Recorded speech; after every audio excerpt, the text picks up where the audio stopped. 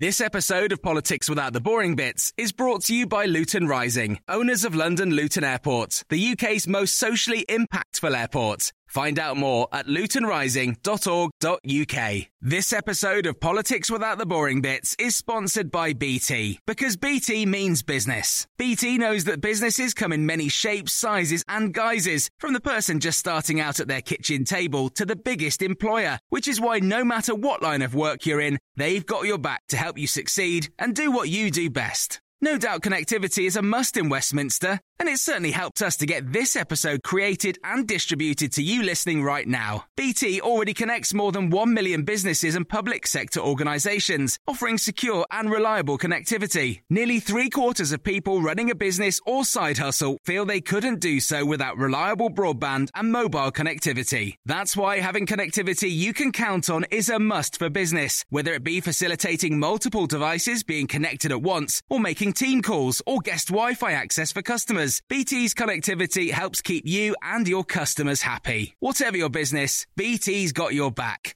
Search BT's got your back. Hello, this is the Red Box Podcast. I'm Matt Chorley. I hope you're very well on a Monday. I do hope you're well and actually not trying to get an appointment to see a GP, because if you are, it's more difficult than ever. Only about half of appointments are now face-to-face. That's down from about 80% pre-pandemic. And the proportion of appointments happening on the phone up from 14 to 40% in the past year or so. We'll be finding out your stories of trying to get through to your doctors. We'll also speak to the GP, Sarah Jarvis, about what it's like on the front line like that. So that's our big thing in a moment. But first, so on a Monday, it's our columnist panel. It must be Libby Raichie, it's Libby Purvis, and Rachel Sylvester. Now, it's that time of the morning where we speak to two of our favourite columnists. And on a Monday, it is Libby Raichie, it's Libby Purvis. Morning, Libby. Morning. And Rachel Sylvester. Morning, Rachel. Morning. So let's start with this report which has come out in the last hour or so, the climate change report, warning that climate change is just a fact. It's been described as a code red, warning, code red for humanity. Is how it's been described this morning, showing that a rise in sea levels approaching 2 metres by the end of this century cannot be ruled out. We could breach the 1.5 degrees increase in the average global temperature before 2040. This is a sort of, the climate conversation going over on one side. On the other side, there's a big political conversation about who is going to pay for the changes that we need to make in our lives here in the UK. What do you make of it, first of all, Libby? Well, we've had these warnings. We get these warnings. You're never quite sure how far the science in them is 100% new. I haven't read this one in detail yet because it's only really just hit us. I mean, it is a serious thing. I think the fact that there's been all this sort of ridiculous fuss about our weather minister and climate change minister shooting all over the globe having conversations. I was fascinated by the fact that Greenpeace and various other organisations, everybody except the Green Party, actually said, no, nonsense. It's important he gets out. It's important we have these conversations. It's important that this diplomacy goes on at a very high level internationally, because that's the only way it will work. It will only work on a global scale, and that's the most enormous ask, isn't it, is to ask the world to cooperate on any big thing. So all we can do is kind of listen and hope and do the small things and support the small things. But otherwise, as individuals, we just have to hope, really. What do you think, Rachel? Because there's this sort of, everyone's like, something must be done. It's just a fact now that this is what's happening. Then we get down to the nitty gritty of it, and there are warnings that the poorest families will bear the greatest burden from trying to shift towards net zero. It's one of those things where everybody wants to sound like they're doing something, but nobody wants to pay for it, as in so many issues. But I think in the end, we're all going to have to pay for it one way or another. And it's up to the government to balance where that burden ends up most heavily. So, to what extent does the government subsidise people who don't have as much money, say, to change their boiler? To what extent does it subsidise people to insulate their homes? Everyone's going to have to probably pay more to fly, maybe pay more for energy. But again, it's about, does the government use other forms of taxation to then cross-subsidise green, more environmentally friendly behaviour to make sure it doesn't fall on the shoulders of the poorest the most? And it's up to the government to make those adjustments to the wider tax system, I think.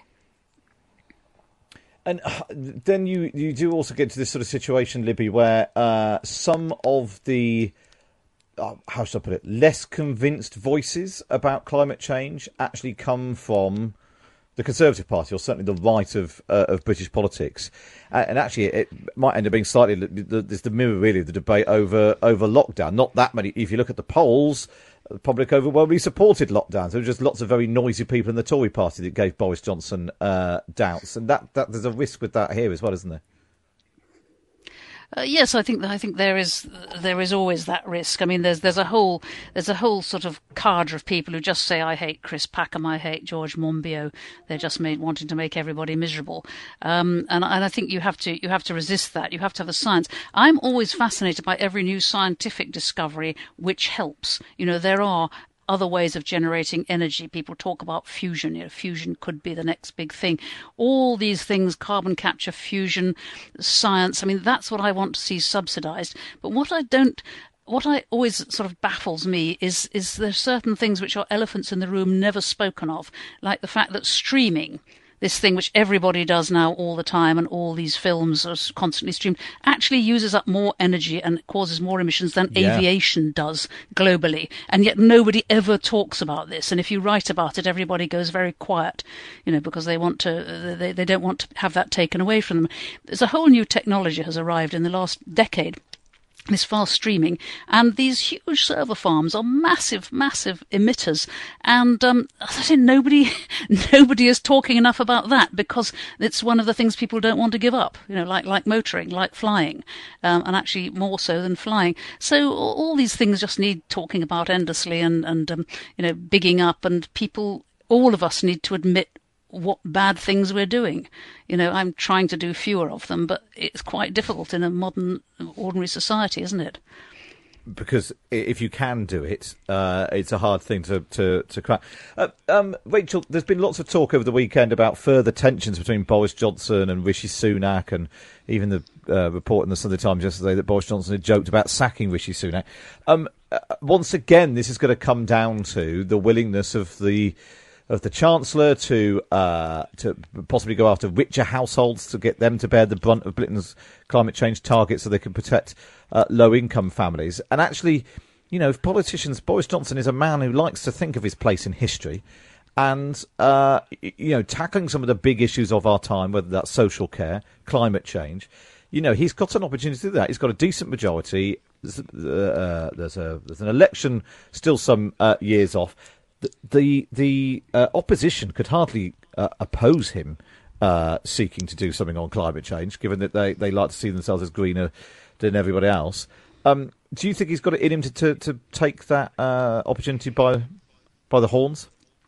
Well, I'm not sure whether he knows what he wants to do. So the interesting thing politically is that, in contrast to the lockdown issue, on this, Boris Johnson is instinctively green, whereas on lockdown he was instinctively libertarian. So he's on the side of the sort of environmental activists on this one, whereas he wasn't, he was previously on the side of the sort of Tory right-wingers who were opposing lockdown instinctively.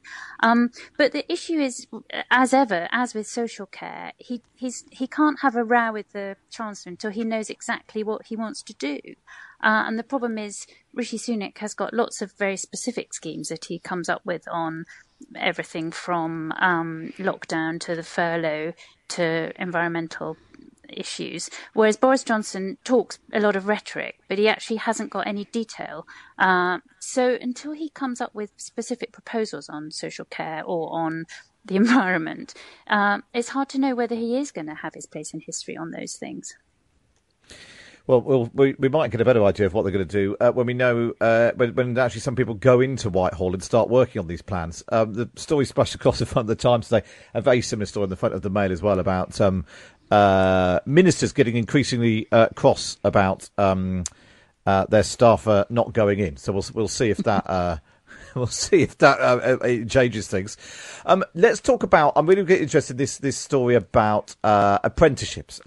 Middle class parents should open their minds to apprenticeships when their children receive their A-level results tomorrow. That's according to Gavin Williamson, the Education Secretary in England.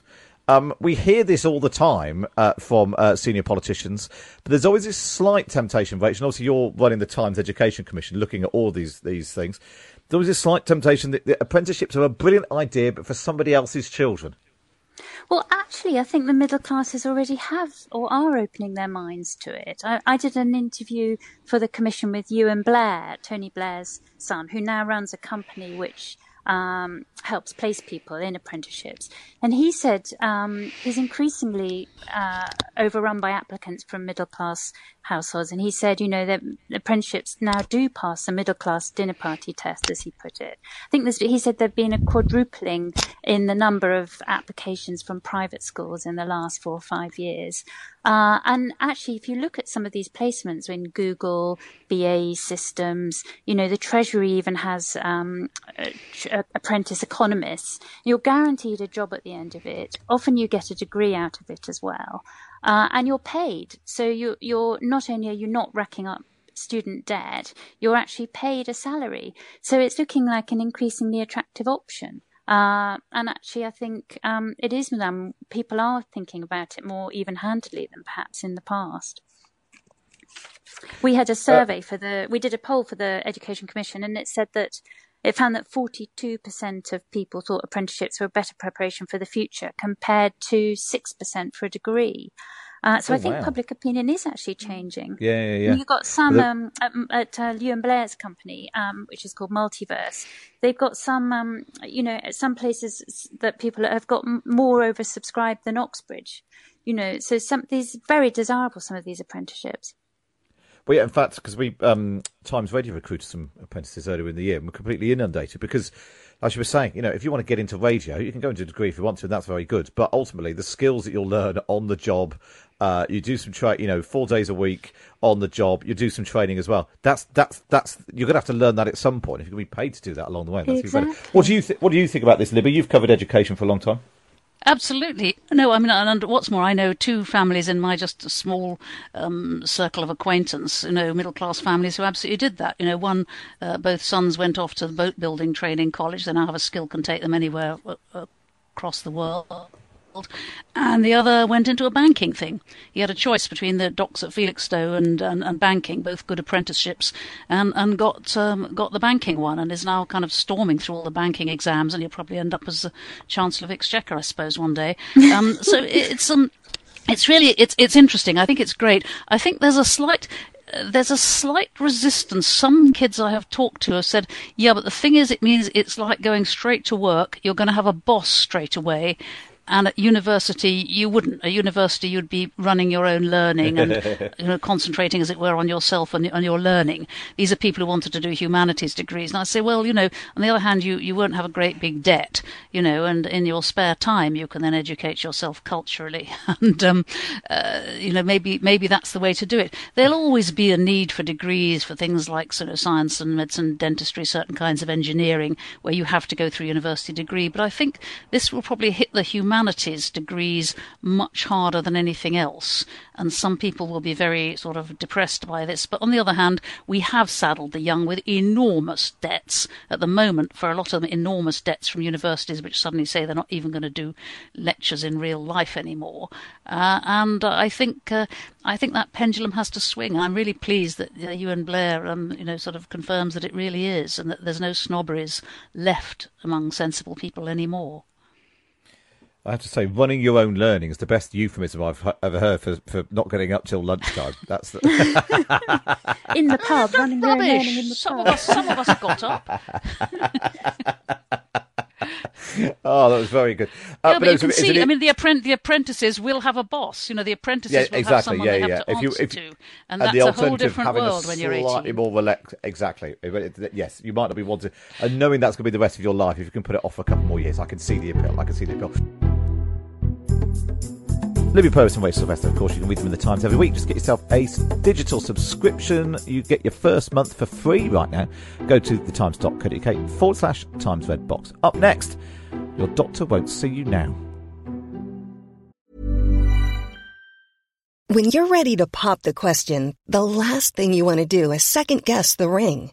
At BlueNile.com, you can design a one-of-a-kind ring with the ease and convenience of shopping online. Choose your diamond and setting. When you find the one, you'll get it delivered right to your door. Go to BlueNile.com and use promo code LISTEN to get $50 off your purchase of $500 or more. That's code LISTEN at BlueNile.com for $50 off your purchase. BlueNile.com, code LISTEN. Quality sleep is essential. That's why the Sleep Number Smart Bed is designed for your ever-evolving sleep needs. Need a bed that's firmer or softer on either side? Helps you sleep at a comfortable temperature? Sleep Number Smart Beds let you individualize your comfort, so you sleep better together. J.D. Power ranks Sleep Number number 1 in customer satisfaction with mattresses purchased in-store. And now, save 50% on the Sleep Number Limited Edition Smart Bed for a limited time. For J.D. Power 2023 award information, visit jdpower.com/awards. Only at a Sleep Number store or sleepnumber.com. This episode of Politics Without the Boring Bits is brought to you by Luton Rising, owners of London Luton Airport, the UK's most socially impactful airport. Find out more at lutonrising.org.uk. Right, next on the Red Box podcast, let's take a look at what's happening or isn't happening in GP surgeries. Yes, so in the early days of the pandemic, we were told to minimise face-to-face contact with anyone, including our GPs. Many routine procedures were cancelled as the NHS was put on a war footing. And since March 2020, we've made it through without just about the health service being overwhelmed by COVID. Now, country's reopening again. We can all go back to work, go to nightclubs and festivals and hug our relatives. But how easy is it to get to see your doctor face-to-face? The latest figures show that while the overall numbers of appointments are back to pretty much pre-pandemic levels, about 6,000 appointments in total every week, just 57%, or about half, are face-to-face, compared with about 80% pre-pandemic. About 40% of appointments are now done by telephone. That's up from 14% 2 years ago. We've been asking for your stories on exactly this, and I'll be honest, we've been absolutely inundated. So many of you sent them in. We'll share some of them in a moment. Some positive, some negative. Some of you saying, look, our doctors have been really good. I've been able to get in, see them, treat them. Others, some terrible stories of people having misdiagnosis. But what's it really like in a GP surgery right now? Let's speak to one of them, the GP, Dr. Sarah Jarvis, also clinical director of Patient Access. Hi, Sarah. Hello. Now, Sarah, I have to tell you that we've had more reaction to the fact we're going to talk about this than almost any other topic I think we've done in a year, just over a year of being on Times Radio. So it's something that people feel very, very passionately about. They're also very keen to get and see their GPs. What's the situation with you and how have you seen things shift from face-to-face appointments to more of them being on the phone and so on? Well, what we need to bear in mind is that the NHS has been trying to get us to move towards more online consultations for several years. In 2017, they had the General Practice Forward View, and it launched a GP online consultation system fund. And very few GPs took it up because we were very busy seeing patients face to face. Then the pandemic came, and we were ordered in a standard operating procedure to have this, digital first approach. So the government has been, I'll be entirely honest, I think they've been very underhand in the way that they've presented it to the public, sending out letters saying GPs are required to see patients face to face when we already were. I think, it's been a real concern for a lot of GPs, but we know, I didn't go into a into general practice, became a GP 31 years ago, and I didn't go into general practice to be part of a call centre. But by the same token, I also know that for a lot of my patients, actually, online consultations are really convenient, because, you don't have to you can submit a form when you want. You don't have to take a half day off work and go and sit in a doctor's waiting room and be coughed on by somebody else. So a lot of my younger patients in particular really like it. But by the same token, you're absolutely right. We are worried about, missing diagnoses. We are worried about older people, perhaps people who are digitally, not as adept. And we miss the face-to-face as well. But as you say, back just under 3 and 5, so 57% is about, it's going up month on month. But in April this year, general practice in England did 31.4 million appointments. Well, that's basically more than one, I think, for every person in the population. For every 2 people in the population over the course of a single month. It's a huge amount of work. And the problem we've got is the number of GPs has been dropping for years. And is it because explain the situation, because the life of a GP is a slightly strange one, isn't it? Because you are self-employed rather than being sort of part of the NHS machine that some people might think of, and that's partly why I think it might also explain why, of all the messages we've had, there is such a massive variation in experience that it does seem to make a difference. Is your GP particularly, enthusiastic about embracing technology and all that sort of thing and speeding up processes? And you have someone else who's maybe been at the back of that queue and hasn't been quite so keen. But just explain what it's like being a GP. Who decides these things in terms of, how many appointments are online and all that sort of thing? Well, we have all sorts of requirements that we need to fulfil in terms of appointments being available. For instance, appointments available on the day. And a few years ago, the government said, right, you've got to make X number of appointments available on the day because it had told the voting public that's what they were going to have. Well, the problem with that is if you haven't got enough GPs, then that just means that the forward booking appointments for people who need to book, for whom coming in today is not convenient and who need to book in advance, are not there because we can't divide ourselves in two. And there's no question, every GP I know is absolutely, we're all working, 12-hour days. GPs are absolutely exhausted, and it really doesn't help that whenever there's a problem with hospital availability, everyone blames the government, and whenever there's a problem with GP availability, everyone blames the GPs. So morale is pretty low among general practice. Is there then an argument about completely rethinking the way that we operate? I mean, it's interesting you're making the point that actually, the government has been trying to get GPs to change the way that they operate before, and the pandemic has accelerated that. So we're not going back then, are we, to 80% of appointments being face-to-face? No, I don't think we are going back to 80% of appointments being face-to-face, basically because there aren't enough GPs to do it. And, it takes 10 years at least to train a GP. So they're just, the numbers just are not going up in the way that they are. I mean, basically the data suggests that the GP whole-time equivalent, what's called the full-time equivalent GP workload, is shrunk by 363 since 2015. But actually, in 2015, only 88% of practices provided the data, and today it's about 100%. So actually, it's probably shrunk by several thousand during that time. And during that same time, of course, and when I became a GP 31 years ago, as I said. And then we did virtually no preventive work. About half the work I do now is about keeping people well. So we've got twice as much work as we had. We've got an ever-aging workforce. Life expectancy is increasing, so we're having to deal with more and more people, which is fantastic. I'm delighted they're staying alive, but they need a lot more work.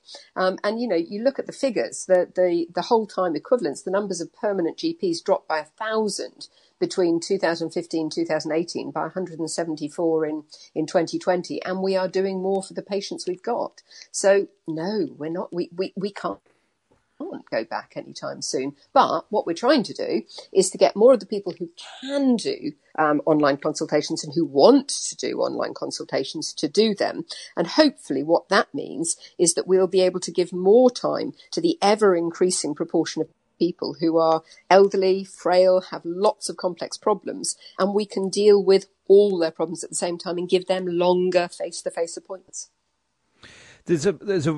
How as a GP who you said you didn't go into it because you wanted to run a call centre. How difficult is it doing those things online or over the phone? We've had so many messages from people. There's a terrible one. Actually, to be fair, this wasn't a GP. This was a neurologist of somebody who emailed in and said that their brother suffers from paranoid schizophrenia, epilepsy, OCD. Was shaking really badly. They had an online video consultation. Neurologist said he couldn't see any shaking. Would ask to see him again virtually in 6 months' time.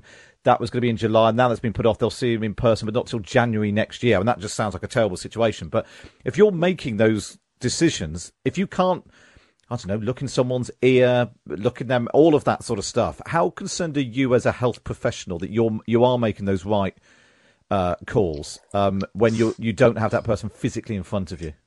So I was more worried at the start of the pandemic when it was much harder to see people. And often we would ask people to come in and they would be too scared to come into surgery. If I said somebody needed referring to hospital, I was getting a lot of people saying that they weren't prepared to be referred to the hospital, even when I thought, for instance, they might have cancer. But there are now very strict regulations, very strict guidelines that GPs have to have the capacity to call a patient in for a face-to-face consultation if they feel they can't confidently make that diagnosis without seeing them. Now, that's not always an easy call to make. The longer you've been a GP, probably the easier it gets. And certainly, I think for young doctors, it's a real challenge. I've been a GP trainer. I was a GP trainer for 25 years. And, teaching them to do telephone consultations, living with that degree of uncertainty is a real challenge. But we do definitely now have the capacity that if we speak to somebody on the phone and they need seeing, we absolutely will see them. That's something that was harder during the pandemic, as a mixture of, lots and lots of staff at practices are off self-isolating or off sick, GPs being given this order that they had to do everything online and patients not wanting to come in. So there are lots, and I know there are also some examples of where people feel the GPs were reluctant to have them face to face or to see them. But I think the point is that the GP they have a professional responsibility and they know that they are legally liable if they don't see somebody, if they think it is necessary. So, if the government then came out and said, GPs are required to see patients if the patient says they want to. Well, that's never been the case, actually, because, sometimes the patient will say, but I want to be seen. And you'll say, yes, but I know that your symptoms don't require an appointment. And we're trying to, we want, for instance, to make more use of community pharmacies. Community pharmacists are an amazingly underused resource in the UK. And we've got more and more so-called PGDs, which are patient group directions, which means that pharmacists can provide things which previously were only available on prescription. There are more and more medicines which are becoming available, which were previously only available on prescription, that your pharmacist can now sell to you. We've got the community pharmacy consultation service, which means that for minor illnesses, we can be, for instance, a patient access. We have a triage tool, which allows basically the receptionist to have the doctor on their shoulder and say, okay, take the patient through these questions. And if they answer no to any of those questions, they can safely be seen by a community pharmacist because it is a minor illness, and the pharmacist can actually give them more than the GP could. Well, thanks so much for that. Sarah Jarvis, Dr. Sarah Jarvis, is also Clinical Director of Patient Access. That's the picture from the GP's surgery. In a moment, we'll speak to Kat Lay, Health Editor of The Times. We'll also speak to Dr. Graham Jackson from the NHS Confederation and Rebecca Rosen from the Nuffield Trust. And we'll hear some of your stories too, because you've sent in so many of them. We'll do some of those next. This is Matt Chorley on Times Radio in association with GoDaddy, providing the help and tools you need to grow your business online. Yeah, good morning. Nice to have you with us. We're talking GP surgeries this morning. How easy is it to get to see your GP? Latest figures for England, at least, show that pre-pandemic, 80% of appointments were face-to-face. It's now down to about 50%.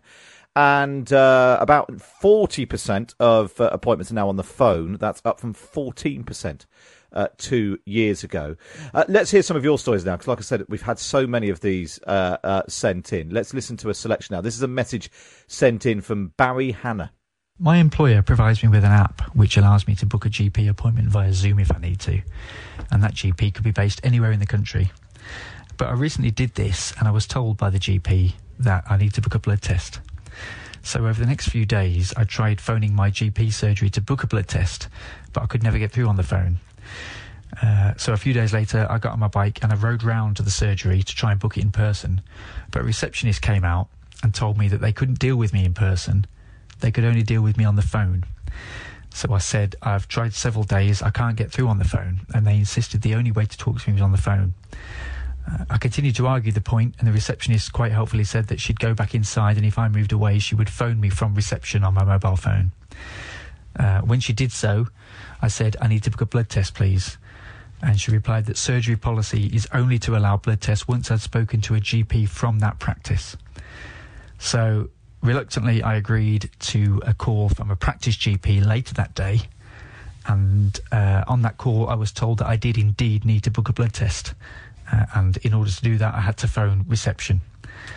And I argued and I said, I can never get through on reception, they won't deal with me in person, and the GP said there's no further help I can give you, and she put the phone down. At that point I gave up and I've never had the blood test. That was Barry. I mean, that seems like a torturous experience, but one that's probably quite familiar. That was Barry. Here is another message, this time sent in by Ivor, which has been voiced up by one of the Times Radio team. I broke my breastbone in June, and in 2 calls to my GP, I was fobbed off with take painkillers. I ended up in so much pain that I was taken by ambulance to A&E, where I was at least x-rayed, but even now I'm not recovered. I have damage to the costal cartilage and muscle attachments. My GP is still hiding behind the phone. I'm now going to private consultant and I'll be signing up to a private GP. Yeah, that's another message now. This one is from Times Radio listener Katie, also voiced up by producer. My GP offers telephone appointments bookable by an internet booking system. Due to my symptoms in February at the height of the pandemic, I was invited in for a face-to-face consultation and then referred to 2 hospital appointments within a month. And luckily nothing was found, so the urgency was just in case rather than because there was something seriously wrong.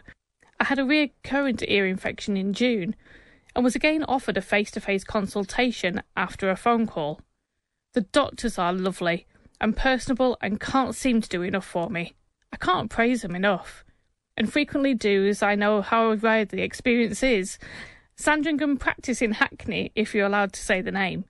None of my other friends in London have a GP anything like this level of service, so I have no idea how they do it, but I think they should be cloned.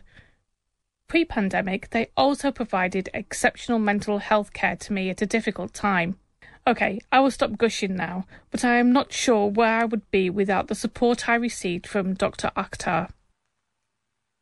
Well, there we are. That's a nice positive one to end on there from Katie. That message had been read out by one of our colleagues here at Times Radio. Well, let's now bring in our panel. Rebecca Rosen is from the Nuffield Trust. Hi, Rebecca.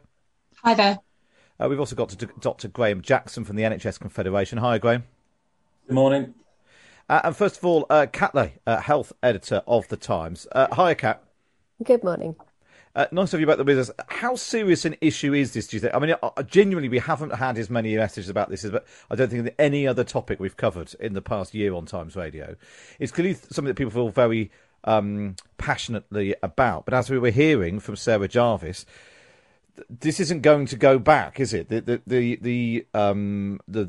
days of everyone having a face-to-face appointment with their GP are not going to come back. But this system has to be improved, surely. The number of people who've told actually quite heartbreaking stories about, they've struggled to get appointments and, in one case, they've had cancer diagnoses missed and that sort of thing. Is there a way to solve this system? It's tricky, isn't it? And it's because our relationship with our GPs is so personal. They're there throughout our lives and they see us at some of our most vulnerable moments. It gets very emotional very quickly when you are talking about this issue. Essentially, I think it's a supply and demand problem. Even before the pandemic, there were not enough GPs. Dr. Sarah Jarvis, who you were speaking to a bit earlier, I think outlined that quite clearly. And we've also got a changing population. So we've got more elderly people with long-term conditions who need more complex care than perhaps people used to in the earlier days of general practice. And at the moment, because we've been through the pandemic, there's even more demand. You've got patients who put things off because they were nervous about going to any kind of healthcare setting during the height of the pandemic, and they're now coming forward. You've got patients with long COVID. You've got increased mental health demand because of the impact of the pandemic, because of changes to how hospital services were delivered. You have more patients on waiting lists, and if they're not getting the treatment that they need in hospital, they're going to be going back to their GP asking for more support in terms of things like physiotherapy or pain relief. And you've also got the long-standing staff issues, but also GP surgeries aren't immune to the effects of the pandemic. So if 1 or 2 or 3 doctors get told to self-isolate, that also reduces what they can do. So it's going to need a bit of work to get out of it. And I think, the use of other professionals is something that the NHS has been talking about for a long time, whether that is using more pharmacists in GPs to do things like medicine reviews to check that patients are on the right drugs and that their drugs aren't interacting with each other. Community nurses, I think we're all quite used to being told actually the practice nurse can see you about this particular condition, and they're also talking about more directly bookable appointments for things like physiotherapy. So I think our relationship with our GP surgery is going to look quite different in the coming years. Yeah, that's definitely the picture that we seem to be getting. Let's speak to Dr. Graham Jackson now from the NHS Confederation, also a GP. Graham, what's your take on all this? Are people wrong to be cross with their GP surgeries? I thought it was an interesting point that Sarah made, that if something goes wrong with the NHS, everyone blames, with the hospitals, people blame the government. If they can't get through to their GP, they blame their GP. Yeah, I think that's very valid, Sarah, and a lot of what Sarah has said, I would absolutely agree with, and in fact, what Katie's reflected there. I think there's an issue about recognising, first of all, that the whole NHS is under pressure. And of course, primary care and general practice land is where most people connect with the NHS, and therefore it's much more evident in that. But a couple of things, I reflect a lot of the things that Sarah said in my practice, but a couple of things that are worth emphasising. One is about getting away from talking about GPs. And primary care is a multi-professional environment, not just practice nurses, but as you mentioned, they're physios, advanced nurse practitioners, paramedics, not only in practice, but in primary care networks across the area, which is a broader way of bringing practices together, providing services.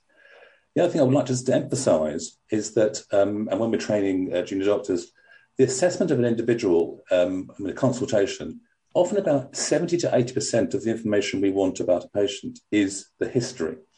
And the minority is what the examination brings. This has always been the case. So actually, a remote consulting scenario on telephones, there's so much information that is gleaned by the history. And so there's a different way of going forward. And just one final point before this, there's some real positive issues coming out of remote consulting. Take example, dermatology, with people with high quality phones. Now asking people to send us photographs in, we get a better view of a mole or a rash on the screen that I can boost up than I would if I saw them in person. And as a concern, I've already got the data to send to my dermatology colleagues. So there's lots of positives about remote consulting. I appreciate it's difficult for people, but there's a change in behaviour that we need to take along the way. We're here to provide for our services our patients best we can. And there's absolutely times when face-to-face is the only way forward. Thank you for that, Graham. Finally, Rebecca Rosen from the Nuffield Trust. At a time when, there's another plan to overhaul the NHS going through Parliament right now, although obviously Sajid Javid getting his feet under the desk as the new Health Secretary. Talk of social care reforms coming down the track. They're going to cost a lot of money too. Is the only way to really fix this to look at the whole of the NHS together, and it's probably going to cost more money? Wow, two very big points there. I think, there are people making the case for more money, but I think if we're talking about how you get through to your GP, there are some really important things that we can do. I think the other people on the show so far have made some really important points. I spent the last 18 months researching the switch to remote consulting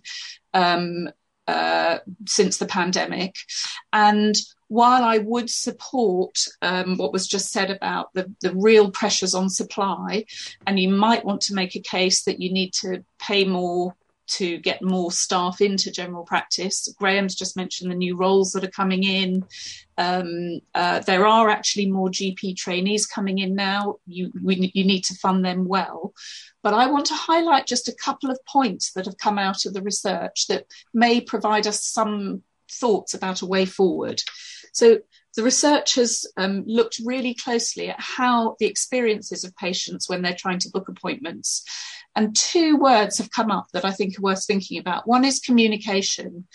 Actually, when people understand what some of the barriers and blocks are to why they're given offered a remote appointment rather than a face-to-face, or an e-consult rather than a face-to-face, quite often they understand, not everybody, but quite often you can manage some of the tensions that arise just by communicating really well.